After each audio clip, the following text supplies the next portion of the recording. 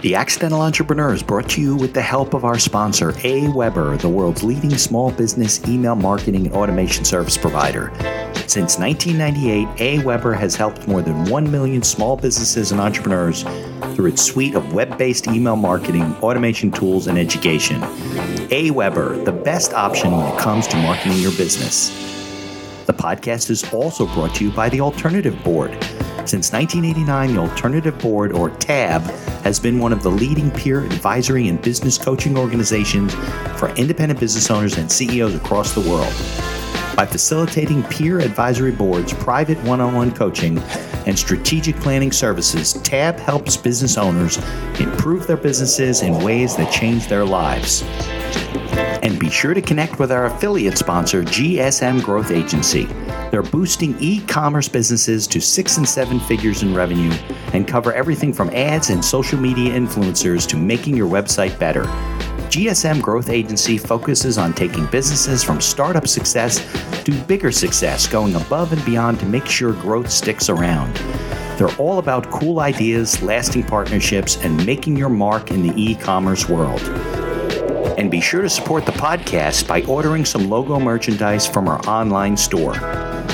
Listen to all of our sponsors' commercials later in this episode and follow their links in the show notes to learn more about their products and services. Right, they don't move that fast. Just don't move that fast, right? So How do I get a deal done in 3 weeks? And I remember, you may remember this story, the founder of FedEx, right, wrote a paper for his master's thesis, right? And the professor gave him a D, right? He's like, man, this is a terrible idea. It'll never work. He's like, what are you talking about? Why would people pay to have something tomorrow when the post office will have it there in like 5 days, right? And you remember their slogan, forever, for like decades. When it has to be guaranteed. When it absolutely, positively has to be there overnight. Yeah. Right? Yeah. And those people aren't going to pay 25 cents. They'll pay $35. Right. Right? Yeah, because it's not reliable. They can't wait 5 days. They're doing a deal. The paper's got to be there to close, let's say. We got to overnight a package. Yeah. It's funny that he got a deal. And the bridge loans are kind of like that on the lending side when you absolutely, positively have to close the deal. All right. Welcome back to another episode of the podcast. We are going to be talking about, we're going to meet Malcolm in a minute, and we're going to talk about his background as an entrepreneur. If you're watching on video, you see him on screen. And we're going to be talking about financing because Malcolm's in the finance business. A lot of business owners have trouble getting financing. How do you become bankable? How do you get financing if you're not bankable? And we'll get into all that stuff. So let's get on with today's show. If you are listening on your favorite podcast directory, be sure and leave us a 5-star review. If you're watching us on YouTube, subscribe, like us, so we can keep bringing the kind of content that we're going to bring to you today. So let's get on with the show. The information provided in these episodes is for entertainment purposes only. It is not a guarantee of success or to be construed as advice of any kind. You should always seek advice from local licensed professionals before making any decisions.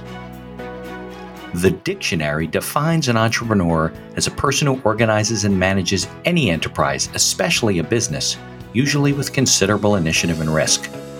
People often start a business without much choice, perhaps due to a job loss or just being dissatisfied at work, and they come up with an idea they just know can be successful. They become entrepreneurs by accident. That is to say, their success or failure happens by accident, not with intention. My name is Mitch Beinhacker. I'm a corporate attorney and a business advisor. You're listening to The Accidental Entrepreneur, my podcast about how to achieve success on purpose, not by accident. Join me along with our monthly guests where we share our knowledge and help you get a hold of your business. And now on to today's episode. Hi, I'm Malcolm Turner with Castle Commercial Capital. I am a commercial lending executive. We help investors and business owners get financing for their commercial deals. And we specialize in doing the deals that are difficult to get done, the hard deal. All right, Malcolm. So welcome to the show. Thanks for joining me this morning. What part of the country you live in? I'm in Southfield, Michigan. Oh, okay. Just north of Detroit. So what's the weather like up there? It's supposed to be like 80 degrees here. It's not normally 80 degrees in New Jersey. No, it's pleasant. It's fantastic. Yeah, good weather. Yeah. Turn you up a little bit. Okay. Well, why don't we get into a little bit about you, your background, experience as an entrepreneur, how you got into financing, and then we could share later on all the tips and tricks and advice for people. Does that make sense? Makes sense. All right. Go ahead. Well, I started out, I founded Castle Commercial Capital 16 years ago, 16 and a half years ago in February of 2007.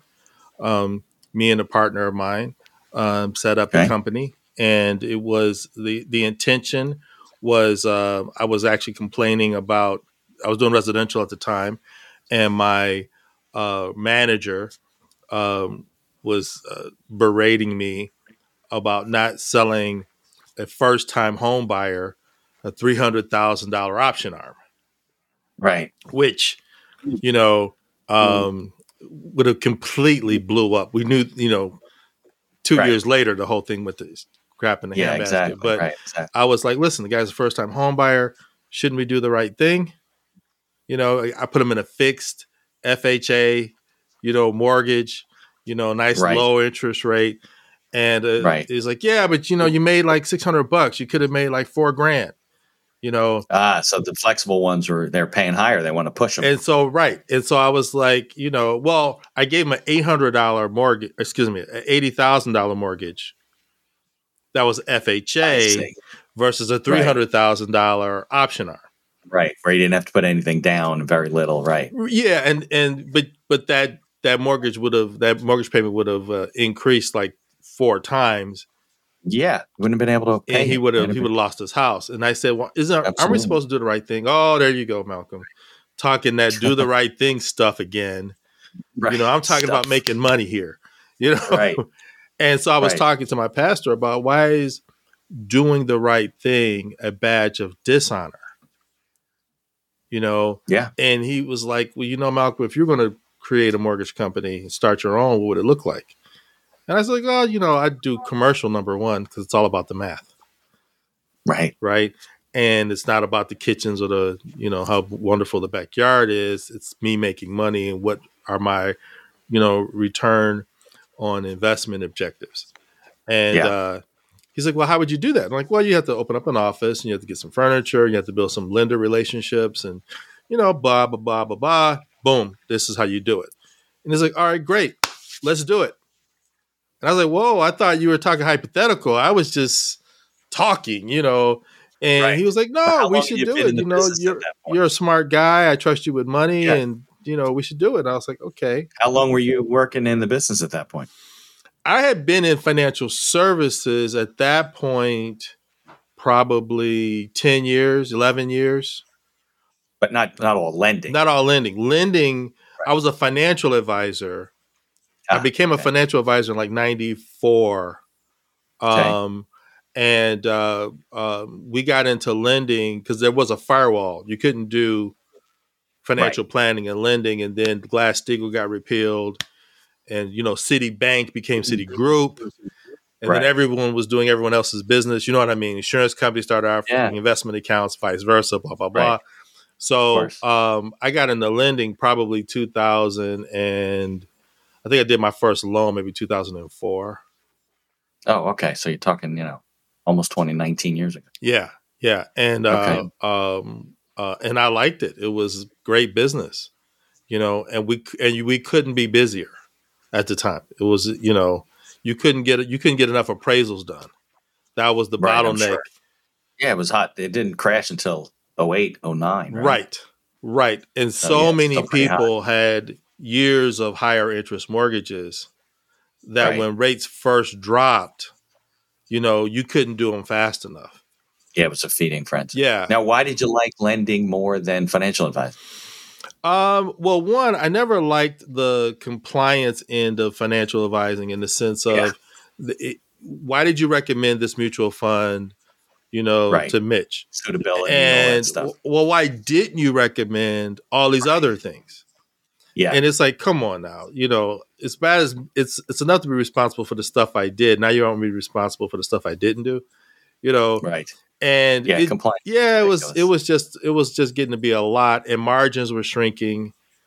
Right. And that was when people were getting in the fee-based, and there was this whole war in the business at the time between commissions and traditional financial services and fee only, and that whole thing. Right. And lending was just it was very lucrative and a ton of value add, because everybody's happy when you take them out of like an 8% mortgage into a 4% mortgage. Right. There's no such thing as an unhappy customer at that point, as long as you close. Because there are no customers that go from 4 to 8. Those don't exist. So versus the market where, hey, the market went down 1,000 points. Dude, just wait it out. It's going to be okay. Right. It's going to be fine. Exactly. And every time, you do the dip, and it's like, listen, you started at 30,000. Your account's now 120,000. Okay. Yeah, it got up to 150. It's coming back down to 130, but it's okay. It's the long term. And having the same conversations over and over again. Yeah. It's just compliance is a problem. I've had a couple of financial advisors on the show, but I've given up on it because every time I have somebody on the show, compliance gets involved, and they're like, you can't say this, you can't say that, you got to edit this. I'm like, I can't edit it. We recorded the episode, so I won't have them on the show anymore. Right. I know a lot of financial advisors, they want to come on the show. I won't. Right. I won't And they have to approve everything that you say in advance, everything that you do. And I'm like, I had to scrap episodes. Like, we just couldn't publish them. It was just crazy. Yeah, exactly. It was crazy. Exactly. And we're not recommending stocks. I mean, we're just talking about their history and their business experience, and they didn't like it anyway. So I just stay away from that stuff. So that's totally understandable. In lending, you could focus on it, you could do the deal, get it done, help people. And then you don't have to be babysitting them all the time. Right. And save them money. Right. Yeah. Get them the cash they need to, whether pay for college for a kid or, expand a business, help them out. And they, were glad to do it. And then, so, Reggie said, let's do it together. I was like, okay. And just like that, within a couple of months, Castle Commercial Capital was born. So Reggie was your pastor? He was my pastor. So that wasn't his. But that wasn't his full-time job. He had another occupation, or no? He was a full-time pastor, and he was part-time. He was a real estate investor. Got it. So he owned some real estate. So he decided he would put capital into the company. Yeah, well, because as soon as I said, "Wow, that's a good idea," but here's the thing, Reggie, I love you like a brother, and I did. Right. I say I did. Because unfortunately, Reggie passed away. I'm sorry. But I said, listen, bro, I love you like a brother. And I trust you too. And you are awesome with your business acumen, which he was. He was a great businessman. I goes, however, you don't know anything about lending. Right. So in the spiritual perspective of a concept of being evenly yoked, we're not going to be, and it's not going to feel good, sharing 50% of the profits and I'm doing all of the work. Right. No, no disrespect. It is what it is. And he was like, you know what, Malcolm, you're absolutely right. You're 100% right. I get that. I tell you what, how about we do this? You set it up. You're going to have to train me on all the stuff I don't know. You'll have to establish the relationships with the lenders. You know how to do that. But I'll fund it. Okay. And then I was okay. Right, but what funding did you need? He's not going to fund it. Like, he's not funding the loans; those are coming from the lending relationship. So, what kind of startup capital you need? Well, you needed, setting office, just the basic stuff of setting up an office, furniture. You got to pay security deposits on leases, and you got to buy basic startup. Yeah, just basic startup stuff. Computers, printers, blah blah blah. But he was also going to work in the business, and he did. Yes. Okay. Yes, he did, and unfortunately, he got pancreatic cancer. And that's not good. And so, early on, like within pancreatic is a death sentence. Prostate, everybody gets prostate, and my dad died of prostate cancer. It took 11, 12 years for it to come back. Pancreatic, I have a cousin who's 60, and within a year and a half, he died. Yeah, pancreatic cancer is nasty because you don't. It's nasty. Unless you're really going to the doctor on a regular basis, they almost never catch it early. It's too late, right? And it because of where it's at, it spreads, and blah blah blah. Yeah, it's a very low survival rate. Right. Yeah. On I'm sorry. I'm yeah, sorry you on that lost one. him. So how long did he work in the business with you? Did you Not have even a him year. around? Really? Yeah, Nice. not even a year. And I had to, um, say, okay, listen, you got to focus on you. Right. You put because he was also my pastor, right? Right. And I did love him like a brother, Yeah. And so I was like, listen, you got to don't worry about the business. And he was like, Malcolm, but we started this thing out together, and I'm leaving it all on you, and I feel like I'm bailing on you, and that I'm like, no, no, no, no. Look, Right. this is a long-term deal. It's a long-term legacy for my family, for your family. Do what you got to do to get healthy. You put Right. 100% into that. I'll take care of this. We'll be fine. And so that's what I've done. And still, even in my book, when I reference the founding of the company, I say, look, I co-founded this company. Mhm. I didn't in other words, I wasn't the founder by myself. Right. And I still give, and on my website, castlecommercialcapital.com on our origins, I talk about Reggie and I, doing this thing together. So, mad props to Reggie Caldwell. Yeah, because he's the one who said you're doing this, and you got you started. You might not have done it without him, right? Yeah, well, it was totally his idea. Yeah. It was totally his idea, and I was like, all right, well, I got to talk to my wife, and Ian talked. He said, oh, that's fine. I was like, yeah, I'm sure you got to talk to us. No, I don't. I was like, oh, okay, you don't have to. Right. Well, I got to talk to mine, bro. Right. So yeah, I keep peace in the family in the house. Absolutely. But yeah, and his mom, Bertha, was my partner after he passed on. For a while, she worked with you. Yeah, Oh, okay. yeah, just for a little bit. But she was obviously she was his mom. She was much older, and so but because the company was owned between his LLC and me personally, so Castle. Okay. It's a little inside baseball, but it was like it wasn't Malcolm and Reggie.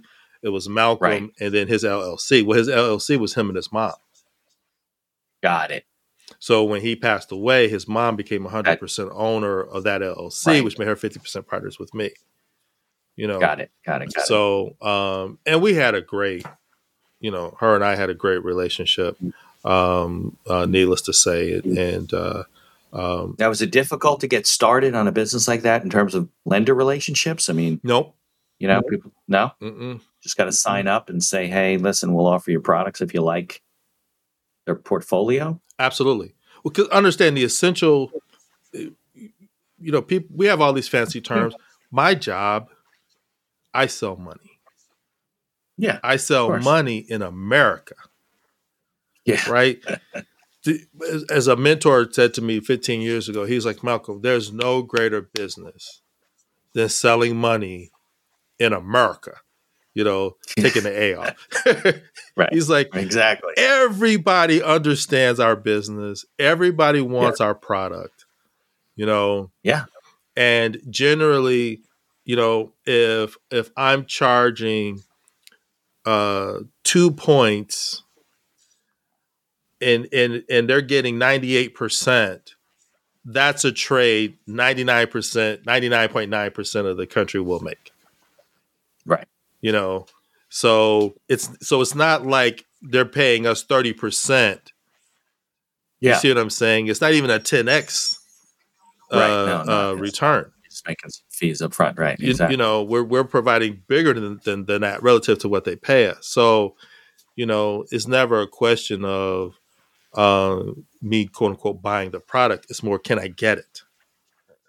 Got it. So it's really up to you to do the screening and the due diligence of the products and say, okay, well, this lender and these products work for clients. So are you sometimes going to market looking for other relationships because you have some difficult situations, or you pretty much have your list of, Oh no, Mitch, I'm looking for relationships all the time. Yeah, because the market's always changing. Market's always changing. Products are changing, right? And the players. Yeah, of course. The players change. I was on the phone Right. with a lender, a new lender yesterday, but the rep is an old relationship Who went to this new who lender? went to this new lender. And Right. if you go to LinkedIn and you look at the typical commercial banker, commercial lender, Mhm. right? Commercial loan officers at banks in the banking industry, on average, they probably change shops every 3 to 4 years. Okay. It's rare to see someone who's been 10 years, 15, 20 years at the same shop. Right. That's extremely rare, Yeah. And I've got 3 loan officers that work for me, and I understand the competitive nature of the business, right? Yeah. And I support my guys, so that they don't, ideally ship. they don't leave. Right. But everyone, Eventually, right. at some point, New pastors. yeah, Yeah. they're going to die at some point, so they're going to leave Right. me, Not gonna right? stick around. Exactly. No matter what, Exactly. right? Yeah. So what kind of industries have you lent to? Have you worked with certain industries more than others in terms of small businesses? And because we can focus on those and what their needs are, is it all over the place? Our focus as a practice is around the commercial real estate investor. Okay. Okay. So people that own, multifamily housing, warehouses, office buildings, whatever it happens to Exactly. Okay. Now, we do work with business owners when it comes to their commercial real estate acquisitions. So Got it. the guy who's got, example, I had a business owner, he had a building next to him. Rather, his building was like 5,500 square feet, and the guy had just been rocking. Like COVID didn't mean a thing to him. He had an HVAC company, and his profits were like straight up. He literally went from, I want to say 3 million in revenue to 4.5 to 5.5 to 7 to 10. He was just, he rock star, just a rock star manager. And our bank, I say our bank because the bank that I personally keep Castle's business accounts with was his bank. Got it. Okay. They'll remain unnamed because they screwed him. So I'm not going to say who they are. Yeah, we definitely won't name them. But he got like 10 days away, a week away from closing. And they're like, yeah, we're not going to do this deal. I've seen they went to like the final loan committee and they wouldn't do it, or something changed at the bank and they had too many loans out. What was the reason? Yeah, well, we don't really know. Never really. But I can tell you what I suspect happened. One, my bank at the time went through a merger. Okay. And bank mergers are never mergers. They're takeovers. The only question is which one. It's never like a merger of equals. Right. No, never. Do you know what I'm saying? Right. So our bank that him and I were with were being taken over by this other bank. And they probably had a situation where they said, you know what? You guys may approve that, but there's a new sheriff in town. Right. So, we don't like that deal no more. Or we just, because of, again, macroeconomics, we just don't want to take on that new debt right now. Right. Exactly. It might not be you. It might be like, you know what? We lent too much money this month or this quarter or whatever, and we're not going to do that deal. And in my book, Financing the Unbankable Deal, I talk about the top 4 deal killers. Okay. And one of them is external to you, the investor. Yeah. It's the lender. They may have, example, let's say you want to finance a self-storage facility. Mm-hmm. Highly profitable. You're 100% full. Okay. Why wouldn't the bank do that loan? Right. Well, maybe cash flow, on the other side of town, they had another self-storage facility that went under.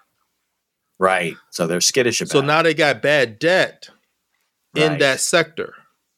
And Right. every bank has allocations. Right. They can't have it all in one. Right. And so they allocate based on sector, a property type, based on location. Uh-huh. So you may have a situation where, man, they love the deal, but you know what? We just got too many deals. Right. You know, I had a there's great nothing to do lender with in Washington State that I was working with, Uh-huh. and I found these guys, and they were really they still are. They're great partners, a great niche. And I was like, oh my God, I could do a lot of deals with these guys. Right. And then last year, the guy said to me, hey, Malcolm, you got to slow down, dude. We're getting overweighted in Michigan. See? There you And go. I'm like, well, you got other, I'm sure you got other brokers besides me in Michigan that's feeding you guys. He's like, yeah, of course. Yeah, but not like you. And Right. you're You do a lot of volume. yeah. And so, Yes. And so I got to raise some more money. You're causing Right. Chris, who was his partner, who was on the equity, because they have an income fund, right? Right. The income fund raises money from investors, right? Okay. And then the lending division loans that money out on commercial real estate. Right. They got to put the paper on the street somehow. So he's like, right? you're forcing Chris to go out there and work harder because he's got to. Right. To find more. Yeah, because the only way for us to do more lending in Michigan, because of allocation restrictions, right? We have to grow the bigger pie. Yeah. So that piece of the pie can get bigger. Right. But that's not what you're doing. You're just trying to lend out the thing. You know, I have the same problem with cannabis companies in New Jersey. Cannabis is now adult use is legal, but you can't just put it in any bank. So some of these local, state chartered banks, they take customers, but they can only take so much. Like how much cash can they have on their books? Right. It affects their lending, ratios and everything like that. And then they shut down. They go, I'm sorry, we're small. We can't take any more, customers because it's going to affect what else we can do and our things, reserve rates and all kinds of stuff. So I understand that there's a lot of times where you get declined on the way down or they won't do the loan. And it's got nothing to do with you. Got nothing to do with you. So when this guy got, going to the earlier story, when the guy got, declined, and they didn't really decline him. Banks don't like to decline people outright. So what they'll do is they'll ask you for a condition that, Mitch, they know you won't satisfy. Right. Or something that'll tick you off. Right. So then you'll turn down the loan. And they had said to him, well, we need a new appraisal. We need a new environmental. And the guy's like, whoa. I've paid 10 grand for all of that stuff. And my numbers came in. Right. Yeah. So why would I have to pay again? Well, we got new sheriff in town and they want to see new da-da-da-da. And he's like, okay, so if that comes in good, because there's nothing wrong with the one I got. So if that one comes in good, that's another certified appraiser. You still going to guarantee my loan? And they're like, well, we can't do that. We can't get. So he's just like, So another person at the bank said, hey, listen, call this guy. Castle Commercial Capital, but don't tell him you heard it from me. Right. He'll find something. I banked there. So, that's where when those title settlements come in, that's where I'm putting the money.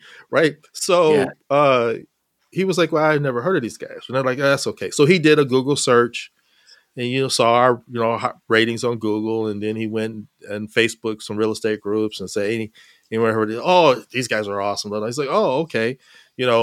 Called us. Long story short, we did an SBA 7A loan and we closed in like 58 days.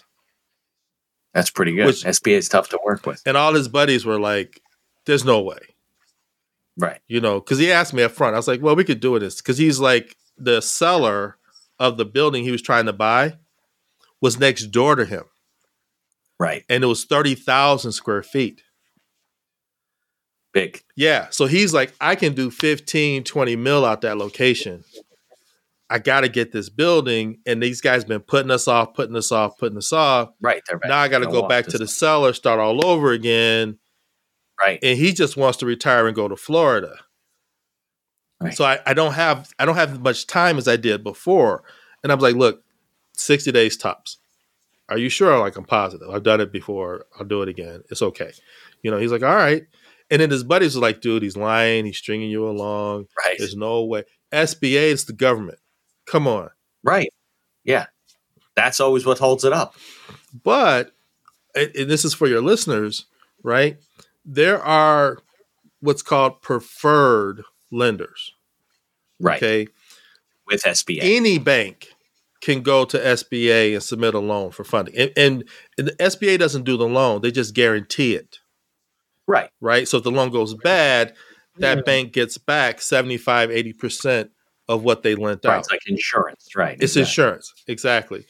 But if you are a preferred lender under their PLP program, you can underwrite, close, and fund an SBA loan without prior approval. Okay. So you have a fast track. Because you've done so many of these. The guidelines in and out. You basically have to do the underwriting in-house, and they're relying on you to do it correctly, and maybe they audit you at one point. I mean, but part of getting into the preferred lender program is that lender has done a certain amount of volume, right? Got it. And they've met the benchmarks that SBA, has laid out to be part of that program that allows them that leeway. Got it. Like, they don't have a high default rate to pick. Yeah, because a typical lender is going to have to take the loan pack. They got to approve it in-house first. Then they take the loan pack and they send it to Washington, D.C. Right. There's some guy there says, yeah, you got to change this, this, and this. And then it comes back.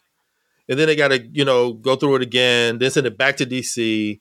And then that's why they can take months and months and months, right? Right. But if you got a PLP lender that's part of the preferred lender program, they'll say, oh, this will happen, this will happen, this will happen. We're good to close. Yep, they close, they fund it. And then they worry about the SBA later. Got it. And for me, I'm not an SBA lender, but I am affiliated with PLP lenders that have that status. Right, you place the loan with them, and then they have the status. Right. Even though in our growth in 2019, Castle Commercial Capital became a lender. Oh, I see. Okay. Yeah, so we were doing brokerages for the first 13 years. Right. And then a $1 billion income fund approached us and said, "Hey, you have any paper you want to sell?" And we're like, "No." And they're like, "You're just a broker?" And we're like, "Yeah." He goes, "But you're on the first page of Google. When I do commercial lending in Michigan, and I'm like, "Yeah." He goes, "So you must be doing something right over there." And I'm like, "Yeah, we do okay." And he's like, "Well, so you're not a lender?" "Nope." "You want to? Because you do enough volume, we'll buy your paper." So you're saying you can originate the loan and then you sell it to them?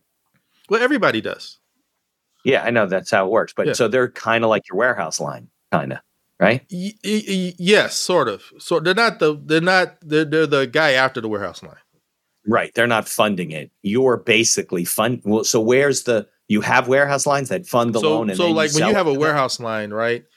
Right. It's like a big credit line. It's like a big credit line. So you lend, you do the loan. I say me. I do the loan, and I pay for it off my credit line, right? Right. And then I sell it to some other entity. Right. They give me the money. I pay off my warehouse line for that amount because the money's not meant to live there. It's just temporary. Right. It's just temporary. Right. And then the whole thing goes all over again. Right. So, these guys, these income funds, you have a relationship with, and you got an agreement, and you say, hey, any loan that fits within this box. Right. We will buy. Okay.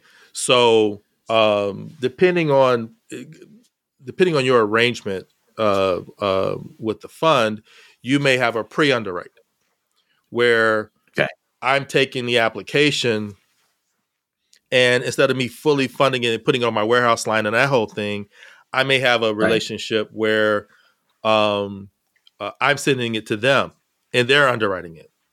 Okay.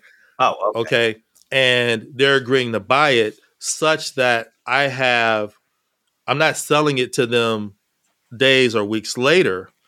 I'm Right, selling it's all it to set them up at the closing before you table. close. Got it. Right. So the loan is with me, but I Right. also have a purchase agreement Right. with the fund, and the fund buys my paper. So that mortgage gets recorded at the county, and so you may have a seller that I'm funding the purchase of the property, and there's another purchase agreement on the paper Between you and the fund. and the fund. Yep. So ultimately, everything gets recorded in the fund, in the owner's name. The end user, the end mortgage, Yeah. Correct. Right. Got it. Correct. So you don't have to refile everything and re-record things. No, it happens all at the same time. It happens, but it. again, it So- depends on the relationship that of that obviously, fund. and maybe depend on the deal Yeah. too, right? So in that particular situation, that mortgage never hits a warehouse line Right. You don't have to. They're funding the money at the table. at the table, and it's Got it. called Like table wholesaling funding. real estate, right? It's called table, and the money's being wired in by that third party up front. To the borrower, it doesn't really make a difference. I mean, No, not at all. whether I put it on a warehouse line or whether I fund it at the table, it doesn't really make a difference to them. To them, no. Yeah. So if you're, from a business standpoint, right? If you're originating the loan and you're selling the paper, whether it's at the table or afterward, are they paying a premium for the loan and you're making money on that sale, or are you taking a hit in order to get it off your books? Oh no! Well, no. The Say it's $1 million loan to find a piece of real estate. So you think about lending this way. Every commercial real estate investor, at some point in their maturity in the business, they have to understand where 10-year treasuries are. Okay. Everything is based off of 10-year treasuries. Okay. Whether the Fed increases rates or drops rates or whatever adjustment they make, it doesn't care. What did 10-year treasuries do? Okay. If 10-year treasuries move up because of the Fed, or they move up independent of the Fed, my rate's still going up. The cost of capital that everyone pays Sure, because you're selling money, goes like up. it said. There's no the basis of all of our lending is going to be treasuries. It's all tied to the 10-year treasury. It's all tied to the treasury, exactly. So whether rates move on a weekly basis depends on what treasuries do, right? Right. So the cost of capital, when banks lend, everyone's lending on the margins. Okay. Right. So when Chase does a loan to you, Fannie Mae is buying that mortgage from Chase. Right. Right. It's a Chase loan, but Fannie Mae and Freddie Mac are providing the secondary market for residential mortgages. Right. Okay. Right. Which is why no matter what bank you go into in America, that loan application is exactly the same. Right. Because it's all their forms. Because it's a Fannie Mae 1003, Freddie Mac, I forget what they call it, 10 something. It's the same form. And every mortgage that's written on that application can be sold later to Fannie Mae and Freddie Mac, which is the ultimate in the secondary market. So they may be lending the money at 6, the bank is lending it at 7, and it's that 1% margin that they're making money on, right? Got it. You take that $1 million mortgage, right, and you say, okay, what's the cost of capital when you amortize that thing out over 30 years? And you say, okay, what's the net present value right now of that mortgage contract? Okay. Then that'll including dictate all the cash flows, discounting all the cash flows backwards to a present value number. Right. And then they're going to give me that number. And then hopefully that number, if my underwriter's done their job right, is more than what I loaned you. Right. Hopefully. Right. So if I loaned, is easy math. If I loaned you $1 million, okay, the net present value, that number better be $1,050,000 or $1,025,000 or some number north of that $1 million. Well, if their discount rate is lower than yours, their interest rate that they're using to net present value, then it'll be higher. Is that the way it works? Well, because ideally, the other way around? this is where Silicon Valley got in trouble, right? When rates go up, okay, Right. if I'm holding paper that's at a lower rate, Right. The value goes down. value goes down. Right. So it's like bonds. Exactly. It's exactly Right. what it is. It's like a bond, basically. Right. Exactly. So, speed becomes important between how fast I write that paper and how fast I sell that paper, because I don't want to get caught in a bad situation. With any changes. Yeah. Right. Yeah. Yeah. Okay. All right. Well, that makes sense. Yeah. I mean, a mortgage, whether it's commercial or residential, really is like a bond being issued by an individual or a small company. Bonds are, people lending you're lending them money. That's exactly and right. They're paying you a rate. That's what happens with okay. That's interesting. All right. Well, let's take a commercial break, and then we'll come back, talk about your book, talk about the things people should know when it comes to lending and borrowing for the business, and how they can become bankable, or what can they do if they're not bankable. Does it make sense? Mm-hmm. All right. Let's jump to commercials then. Here's a word from our sponsors. Looking to market and grow your business? Or perhaps you're just getting started and want to hit the ground running? AWeber is the best choice for online email marketing and automation of your business. From maintaining a subscriber list to drip campaigns and landing pages, AWeber gives you tools and integrations that make marketing easy and fun. As our partner and sponsor, we use all their tools to promote the podcast and market our law firm. AWeber, the best alternative for online marketing. For over 30 years, the Alternative Board, or TAB, has built a thriving community of forward-thinking CEOs and business owners who want to radically improve their companies. Through unique combinations of one-on-one business coaching, participation in monthly TAB board meetings with other non-competing owners, a suite of strategic tools, and customized strategic planning workshops, TAB membership can deliver greater strength to your business and a better work-life balance for you and your family. All packaged in a streamlined and affordable service that the people at TAB invite you to try risk-free. Are you struggling with managing advertising due to a lack of time or expertise? Perhaps you're facing challenges in scaling ads for your store. Are you feeling lost when strategies have no success? GSM Growth Agency is your reliable partner in overcoming these business challenges. Feel the impact of collaborating with a team dedicated not only to short-term goals, but also to building long-term partnerships and achieving sustained success. Embark on an exciting journey to redefine the possibilities of e-commerce and create a legacy of unparalleled excellence. Take decisive action now. Follow their link in the show notes to receive a complimentary audit of your Shopify store conducted by a GSM expert. Propel your e-commerce game to new heights with GSM Growth Agency. Follow the link in the show notes to learn more about all of our sponsors. And now back to our show.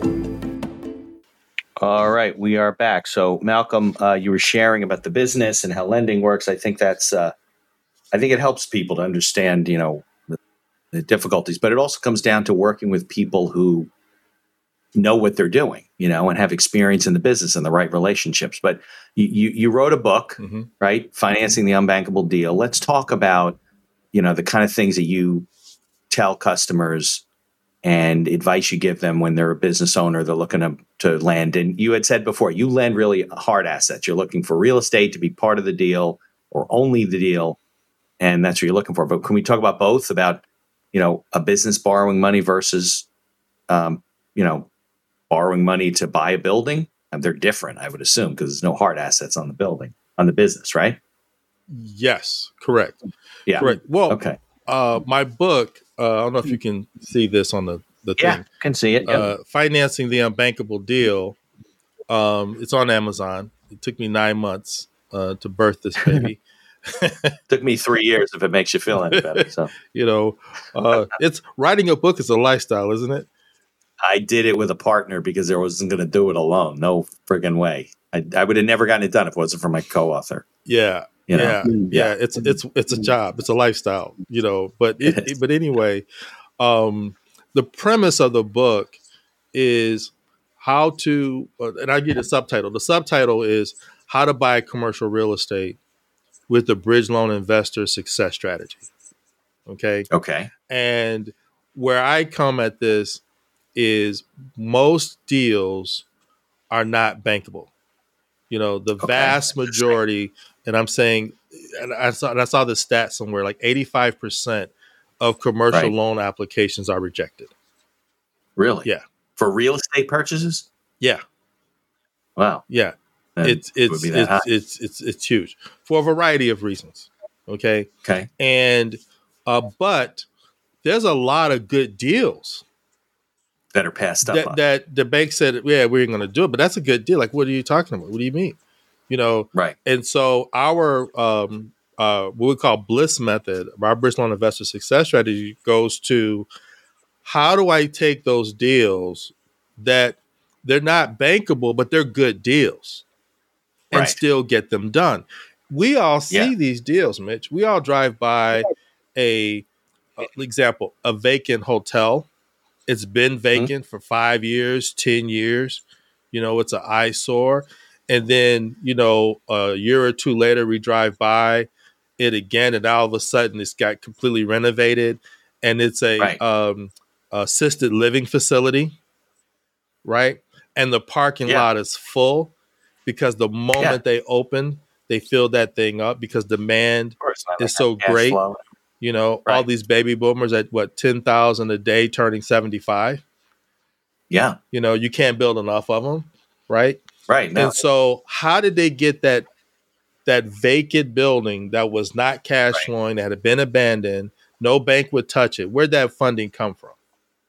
Right, because the banks, they want no risk, it seems, in most cases, right? They want to lend when the facility's full, all the work's been done. They want cash in the bank. So they're going to give you $2 million. They want collateral on the real estate. And then they want you to have $2 million in the bank. Like, well, what's the point? If I had Bob $2 million in the bank, Hope famously said, banks are the places that give money to those who don't need it. Right. That's always it seems that way all the time, but we know deals are getting done, like you said. So right, so and that's where our unbankable deal comes from, because with the bridge loans that we do, the deal can be vacant. It could be no cash. The bridge loan meaning it's a bridge from the vacant property, fixing it up, and then they refinance in a shorter period of time. I want to leave it broader than that. The bridge is here. It's a non-bankable deal for a variety of reasons. Okay. And I need the money to bridge me over to this point where it is bankable.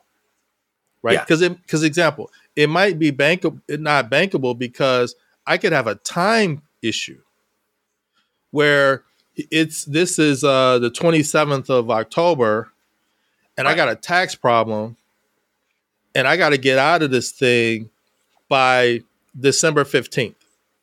Right. Okay, let's say a bank can't and fast. There's no ifs, ands, or buts. I'm going to lose this deal. I'm going to have a huge problem. The bank can't close a swinging door that fast. Right. Okay. So it might be 100% occupied. It might be cash flowing like crazy. I may have great credit. But they just can't process. Right. They don't move that. They fast. just don't move that fast. Right. So how do I get a deal done in 3 weeks? And I remember, you may remember this story. The founder of FedEx, right, wrote a paper for his master's thesis, right? And the professor gave him a D, right? He's like, man, this is a terrible idea. It'll never work. He's like, what are you talking about? Why would people pay to have something tomorrow when the post office will have it there in like 5 days, right? And you remember their slogan forever, for like decades. When it has to be guaranteed. When it absolutely, positively has to be there overnight. Yeah. Right? Yeah. And those people aren't going to pay 25 cents. They'll pay $35. Right. Right? Yeah, because it's not reliable. They can't wait 5 days. They're doing a deal. The paper's got to be there to close, let's say. We got to overnight a package. Yeah. It's funny that he got a D. And the bridge loans are kind of like that on the lending side when you absolutely positively have to close the deal. Right. Maybe you're doing an exchange and you got to get into this new property or it's going to blow the exchange. You pay taxes and everything. You got to do exactly. Or Right. maybe you got a seller who's going through a divorce, right? Yeah. But maybe I had this happen. The wife don't know it yet. Oh, right. okay. So listen, I got to sell this thing because, per a certain date, I'm going to be in divorce court and she's going to get half. So I need to, I need to get out of this thing. I had two partners. I used case studies in my book where one partner was getting a divorce and the other partner's like, listen, man, you don't like your wife. I don't like your wife either. I cannot be partners with your wife. So we need to get out of this deal and I need to exit you out as a partner. So we were doing a refinance, right? And I'm trying to get him the loan and get him the cash out to do the buyout out of the partner before the divorce attorney is going to have the documents filed, right? Right. And so, that's where bridge loans come in. And you could have situations where, again, the property could be vacant, not cash flowing. There's some there could be occupancy could be an issue. And they say, like example, you got a strip mall and it's at 50% occupancy. Yeah. Bank's not going to do that deal. Right. Now the question is, Mitch, is it 50% on its way up to 100? Right. Or 50% on its way down to 0? Right. Was it just renovated and they're starting to fill it up, or is it dilapidated and people are moving out? We just signed CVS as a new anchor tenant on this thing. And now we've got DaVita Dialysis coming in. They're going to pick up 15,000 square feet. We got, so, you know what? This is not going to be a retail strip center. This is actually going to be a medical strip center. Yeah, that raises its value. But they don't look past that stuff. Well, they see right now it's a 50% vacant. It's not medical right now. It's a failed retail right now. Right. So that's where the bridge comes in. We give them the money. They do the acquisition. They make the change in tenants. They upgrade the property, and it goes from a $2.5 million value to a $5 million value. Refinance. And then they can refinance with the bank, if they choose to go that route. But the higher rate of interest that I'm going to have to pay on a bridge, or maybe the higher points that I have to pay, are nothing compared to the $2.5 million of potential profit that I'm going to lose if I don't get this deal done. Right. Well, that's the world of difficult lending, right? People are like, why would they do that deal? Well, there's probably some reason that they needed the money because they're going to lose the deal, or their approvals are expiring and they need to get a shovel in the ground, they need to get it going, or the contractor's walking off the job because he's got something else going on, whatever it is. And you pay the extra points. But you're right. It's just a business decision. It's not like you're moving your house and shit. Now I got to pay 9% because the market's up. I can't even afford that. I'm going to squeeze in. Because I tell people in my book, when is it not appropriate to do a bridge loan? Easy. When you can do bank financing. Right. Of course. When it qualifies, when you got time, right? All the universe has aligned perfectly correct for you to get that done. That's when you do it. Yeah. Now, bridge is short term. So, is there a point at which they have to refinance? They got to get out of this loan for you. Or typically, bridges are anywhere from, on the low end, 6 months, to the high end, 36 months, 3 years. So most of the time they're 12 months. The vast majority are 12 months. If you're doing construction projects, then that's when they can get to 2 years, 3 years. Right. Yeah. Okay. And some of that I know flips to traditional financing, right? They'll do, but even that traditional construction financing, you need time and you need all the plans and everything you got to do. Right. Yeah. It's a big market that businesses couldn't operate without this secondary market, bridge loans. Absolutely. And example with your business owner listeners, right? I need a business loan, but COVID killed me. Okay. Yeah. And I just had this happen about 6 months ago. the bank said, "Hey, we need 2 years tax returns," right? Right. They're not going to look good. And they were okay because 21 they were fine. 21 and 22 they were great, right? And then once again they got deep into underwriting. Also, the bank says, "Oh, we need 3 years." And the guy's like, 3 years?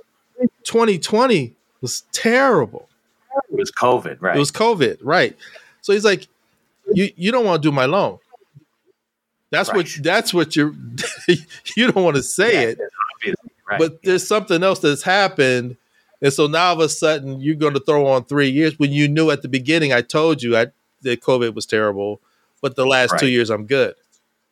Right. So it's like, okay, right.